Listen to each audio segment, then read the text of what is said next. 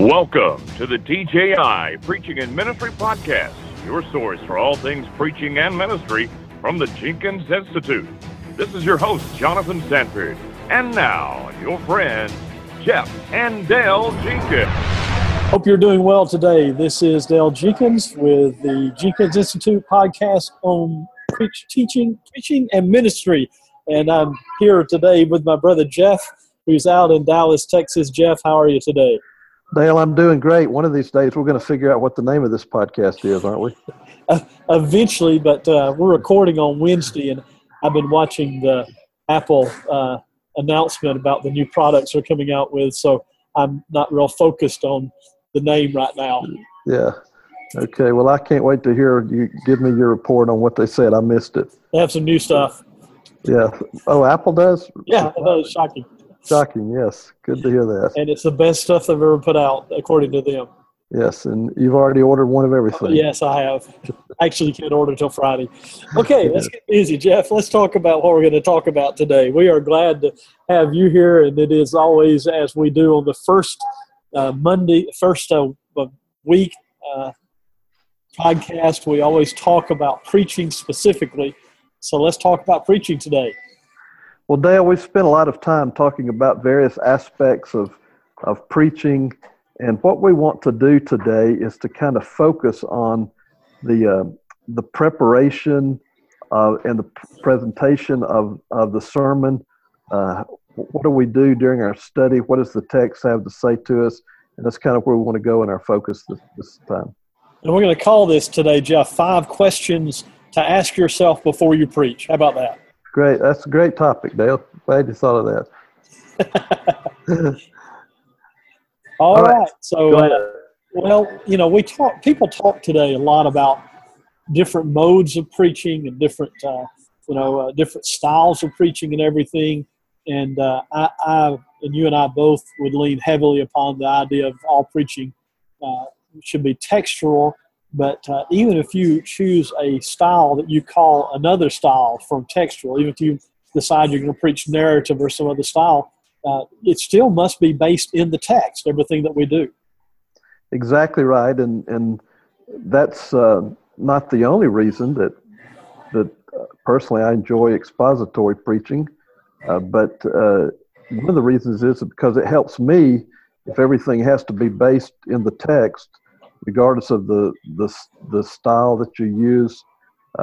When you do expository preaching, you know it's going to be based in the text, and so it always drives us back to the text. It always answers the question, what does the text have to say? And that's part of some of the questions we'll deal with today. And Jeff, it's helpful to the listener because they can pick up their Bible then later, and even sometimes without your notes, be reminded of where you went with a specific point or something that they learned from the lesson by reading their own Bible, and that's a helpful thing. So, again, the mode and style is not nearly as essential, in my opinion, as is the idea that you are expository in the sense that you are taking your points or your lesson or your direction from the text itself. So, Jeff, what's the first question that we're going to suggest to folks they should ask themselves before they preach? Well, the first question in our way of thinking, at least on this podcast today, is how does the text center the listener on Jesus? Because if we're preaching a message about Christ, Dale, I remember, growing up hearing Dad say that there's one theme that runs throughout the Bible, and the theme is Jesus. The theme of the Old Testament is somebody is coming, and the theme of the New Testament is somebody has come and he's coming again. And if that's true, then every text would necessarily have something to say about Jesus. And so how does the message, how does my study, and how does my presentation center the listener on Jesus? Well, and New Testament preaching, gospel preaching always focuses and finds its heart in Jesus. And, it doesn't matter if you're dealing even with a topical lesson that may be a moral lesson. Let's say you're dealing with the lottery and, trying to encourage people not to be involved in the sin of gambling. Even that, if it's not centered in Christ himself, it really doesn't have a place in the preaching of the gospel. The gospel has to be about Christ. So Paul said to the Corinthians, I came to know only one thing among you, Jesus Christ and Him crucified. And it appears that every time Paul preached, every recorded message that we have, it has something to do with Jesus. And certainly that should be the case. If we present a sermon, if we present a message that has to do with Jesus, that gets us out of the way. It gets our own thoughts and our own musings out of the way, and it becomes more and more about Christ. And some of you have heard me say before the quote I heard from David Shannon, probably about 6 or 7 years ago now, it may not have been that long ago, where he said the question you should ask yourself in the sermon is, how long was it in this lesson before Jesus showed up? And that's not a bad standard. That's a haunting question to me, and I think about it often in preparing lessons. Where is Jesus in this text? All right, Jeff, number 2. All right, you go, number 2. All right. What does this text say to Christians and or to non-Christians? There are specific texts in the Bible that are addressed directly to Christians. Many of the imperatives in the epistles are addressed directly to Christians, things Christians should do. And then there are texts, most often in the book of Acts, that are addressed to those who are not Christians. So what does this text say to those who are Christians that might be in the audience and those who might hear this sermon that are not Christians? So the Bible is God's revealed message to mankind. And the idea would be that the Bible is God's revealed message, all of God's message to all of mankind.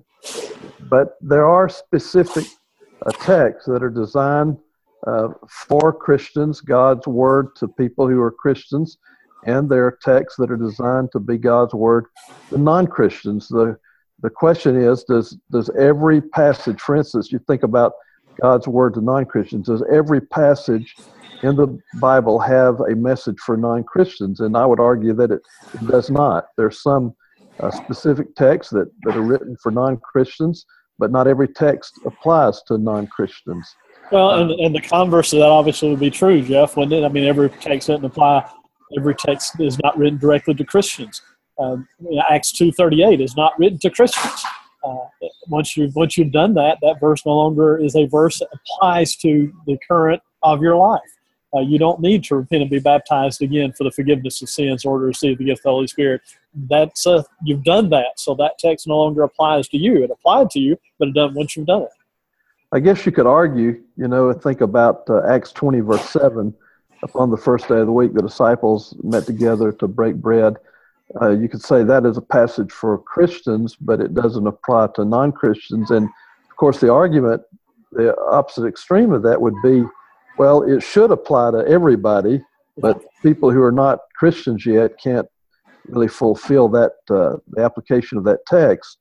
The problem you run into sometimes is that there are people that they read a specific passage and they say, well, I don't like that, therefore it doesn't apply to me, or it doesn't apply to non-Christians. And so every text applies. God wants every text to apply to every person. At some point. Yes. Mm-hmm. So let me kind of hone in on this point and say a little bit more about it, maybe a word of caution if our listeners don't mind, and that is that you need to, as a preacher, be aware that our responsibility is to preach to the people that are hearing us. And that may sound like a really odd statement, but you can, if you're not careful, we've heard people talk about preaching to a straw man. You can do that if you're not careful. If let's say you're preaching on a Sunday at a small church and there's 20 or 30 people there, and everybody in the audience is a Christian, and you preach a lesson on the importance of responding to the gospel invitation. Well, is that a good sermon? Yes, it's a good sermon. But you've really not given those people a word from the Lord for their life that affects them.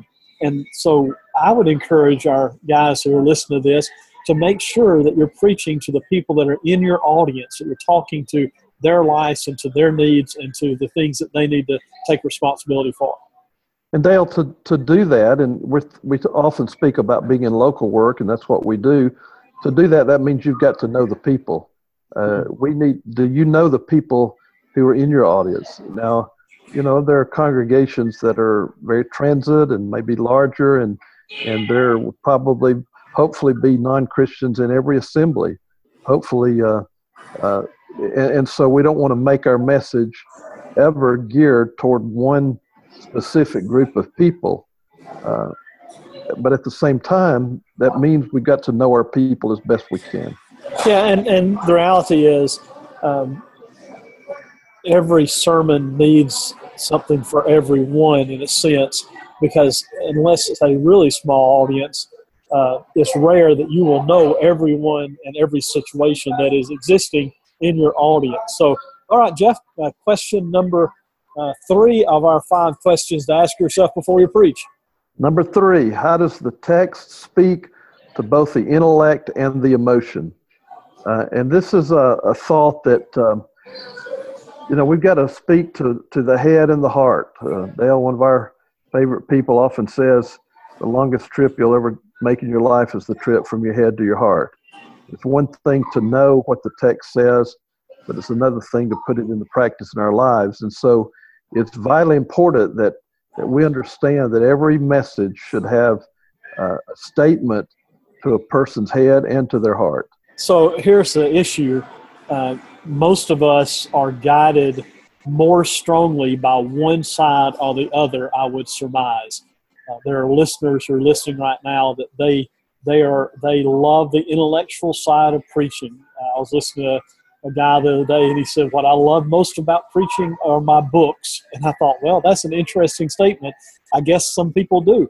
And some people love, the intellectual side of a challenging argument that they put together, an outline that they put together that's deep and wonderful, and that's great, fabulous. But if you're not careful, if that's you will never touch the hearts of the people you're listening, you're preaching to, and you'll come across as very deep intellectually, but very shallow emotionally, and you really won't affect them a whole lot. And then the other side of that is, Jeff, if you're not really careful, you may be the emotional guy listening, and you may have great passion and great emotion in your lessons, and you may be able to move people to action or to tears or to all sorts of great things emotionally. But if you're not careful, you never feed them intellectually, and they end up being very shallow spiritually and easily drawn away by, as the text would say, every wind of doctrine, because they don't have any depth about them. So the key here would be, as it is in so many aspects of preaching and ministry, the key word here is the word balance. We've got to be balanced as we preach to the head. We've got to be balanced when we preach to the heart. It's amazing to me how much balance there is in Scripture itself, and even in the words of Jesus when he says, "Worship. You must worship in spirit and in truth." Got to have the proper balance there, even in our worship, and we need the proper balance as we proclaim the Word of God. If we only speak to the heart, if we only always speak to the heart, we're going to have trouble helping people understand what they need for their life. If we only speak to the head, then there will be a lot of people who have a lot of knowledge, but it doesn't mean a lot to their heart. I remember again, Dad saying many times, you can have a head full of Scripture and a heart full of sin, and so you can have all the knowledge in the world, but if it doesn't affect the way you live, it's not going to do you much good. If all you have is your heart, then you're not going to have what you need to know to live every day in your life. And Jeff, these are questions you should ask yourself, as we've said, before you preach. I oftentimes will find myself after a sermon driving home or even sometimes where I step in the pulpit thinking, man, that sermon really was put together well, or that sermon really had some great lines in it or whatever. And then sometimes I'll think, but did it touch anybody's heart? Or the other way around, well, that sermon really had a lot of great heart in it, a lot of great passion in it. It really riled people up, stirred them up to do something. But did it teach them anything? And so I think those are questions we should ask ourselves when we're looking over our sermon before. How is this going to get to the heart? How is this going to get to the head? Well, and that kind of leads into our next question on our list, number 4. How does this text affect me personally? And so it's important. We need to ask that question because we're people, we're human beings who have sin in our life, and we're trying to do our best to please God. And if a text, so I need to say, how does this affect me? Because if it affects me, a certain way, it's likely to affect somebody who's listening to me a certain way. And if I don't ask that question, Jeff, I can end up being a person who is maybe really, really good at communicating the text, or really, really good at studying and pulling apart a text, but I end up not being the person I need to be. I remember, Jeff, someone asking me probably 20, 25 years ago, what do you do for your own personal study? And I remember being a little baffled by that question, because it is so difficult for me to study personally without it affecting my preaching.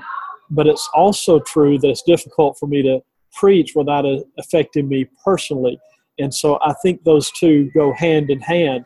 And if you're not growing yourself spiritually, then you're nothing more than, an ad salesman that works 1 week for Coca-Cola and the next week for Pepsi-Cola. You're just out there putting ads together or whatever. So make sure that you yourself are growing spiritually and are challenging yourself with this text. Does this text deal with something that I need to correct in my own life before I can talk to other people about how to help them be better people for God?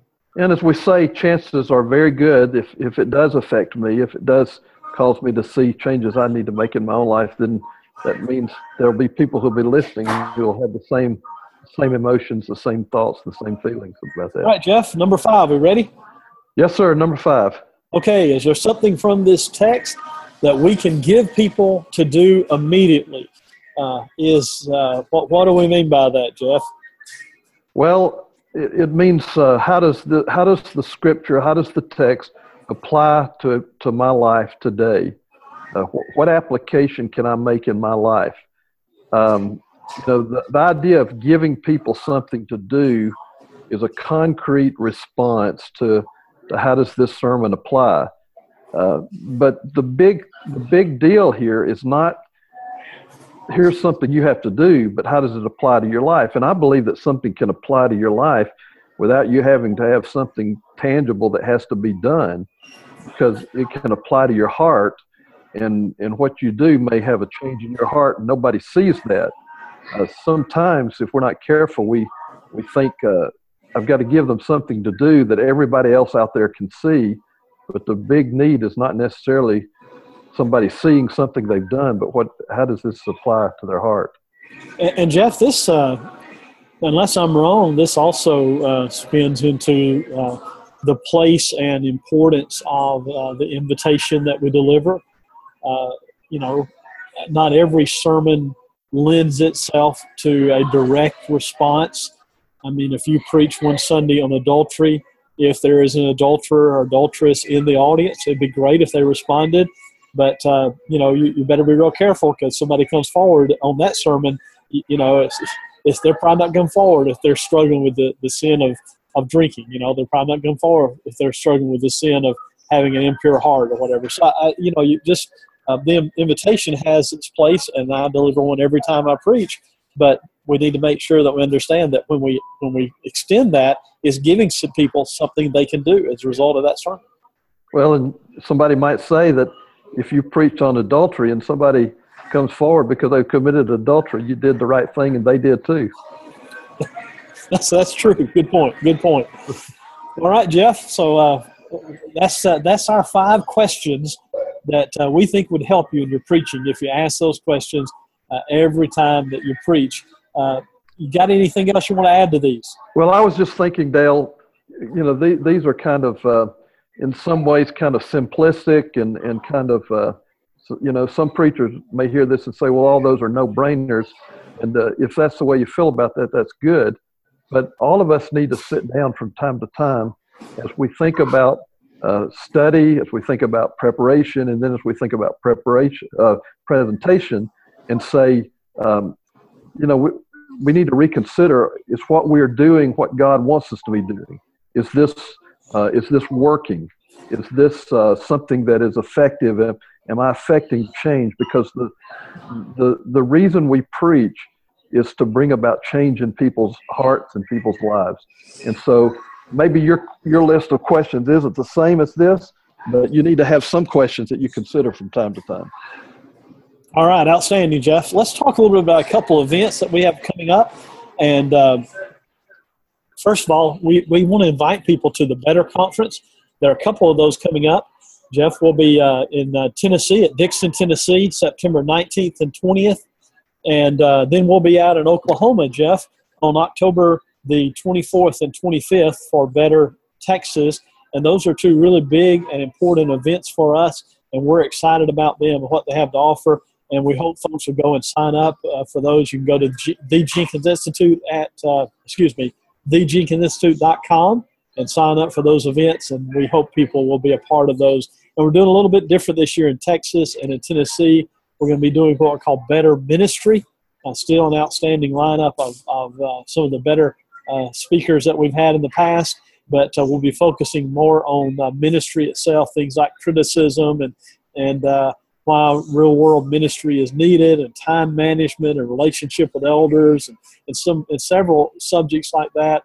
The one in Tennessee, you've got Jerry Barber coming, Gary Bradley Sr., David Shannon, John Dale, and then you and I will be there. So it should be a really good Better, and we hope folks will sign up for that just right away. We need you to sign up for it as soon as you can so we can get things ready for you on September 19th and 20th, and the one in Texas for October 24th and 25th. But, Jeff, we've got another Better that you might want to say something about and invite people to. Well, are you talking about the one that's not in Texas and Tennessee? Not in Texas or Tennessee. Well, Dale, we are going to be going over to South Africa, and we're going to be spending a couple of weeks there. One week we'll be spending working with the South African Bible School. There'll be a preacher's workshop there and also their annual lectureship.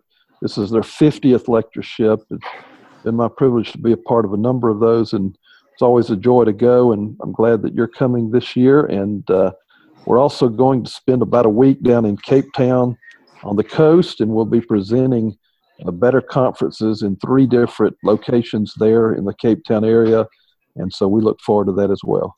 All right, Jeff, that really sums it up for today. So, again, these are some questions hopefully to help you before you preach. Let's invite our listeners, if you have subjects, topics, questions you'd like for us to deal with, areas you'd like for us to look at more deeply, you can send us an email at tji@thejenkinsinstitute.com. That's tji@thejenkinsinstitute.com. Jeff, take us out of here. Thank you for joining us today on our podcast, and we hope you'll join us next week. And now may the Lord bless you and keep you is our prayer for you.